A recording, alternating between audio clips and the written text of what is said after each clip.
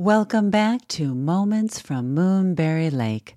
I'm your host and author, Holly Varney, and I'm thrilled to read you the morning news from this sweet small town. Today we get to hear from our favorite neighbor in A Moment with Martha. The State Fair.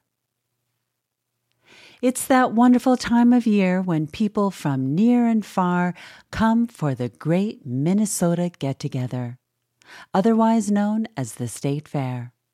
I've gone every year my whole life, and it never ceases to make me giddy with excitement. I put on a good pair of sneakers for walking, my loosest pair of pants, fill my pockets with $1 bills, and skip breakfast to prepare for the culinary adventure. The streets are lined with vendors selling concoctions like deep-fried candy bars, which are only created for this magical event. I fall in step aside a sea of people and countless strollers weaving in and out. We march like ants returning to our colony. With noses pointed upward, we catch the waft of freshly made mini donuts and pronto pups just out of the oil. We shift our gazes to rainbow-colored cotton candy and bright yellow corn on the cob, dipped in a vat of melted butter.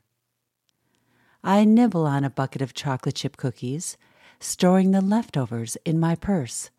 I gobble on a turkey leg and finish a hot dog the length of my forearm. I chomp, chew, and relish cream puffs, French fries, and giant dill pickles.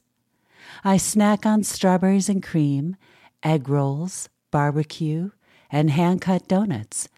It's more food than I typically eat in a month, but I persevere, knowing this opportunity comes only once a year. I lose the battle in pacing myself as I take bite after bite of foods that defy gravity. What genius came up with the idea of putting everything from a pork chop to pizza to dumplings on a stick? It's as if the food choices are based on the diet of a teenager. I head to the dairy barn, waddling slowly side to side with a bulging stomach and indigestion, greeted by a landslide of sundaes, shakes, malts, and flavored milks. It's there that I encounter the ultimate delicacy: cheese curds. Deep, fat, fried hunks of hot, gooey cheese that make you moan. The mere sight of them makes my arteries quiver. I order double, one to eat now and one to put in my purse that has turned into a 15-pound doggy bag. Fair food is meant to be revered like communion wafers and never thrown out. I plunk down on a bench to rest and watch this year's crowned dairy princess get the image of her face carved in butter. What an honor! Who wouldn't want that keepsake in their freezer?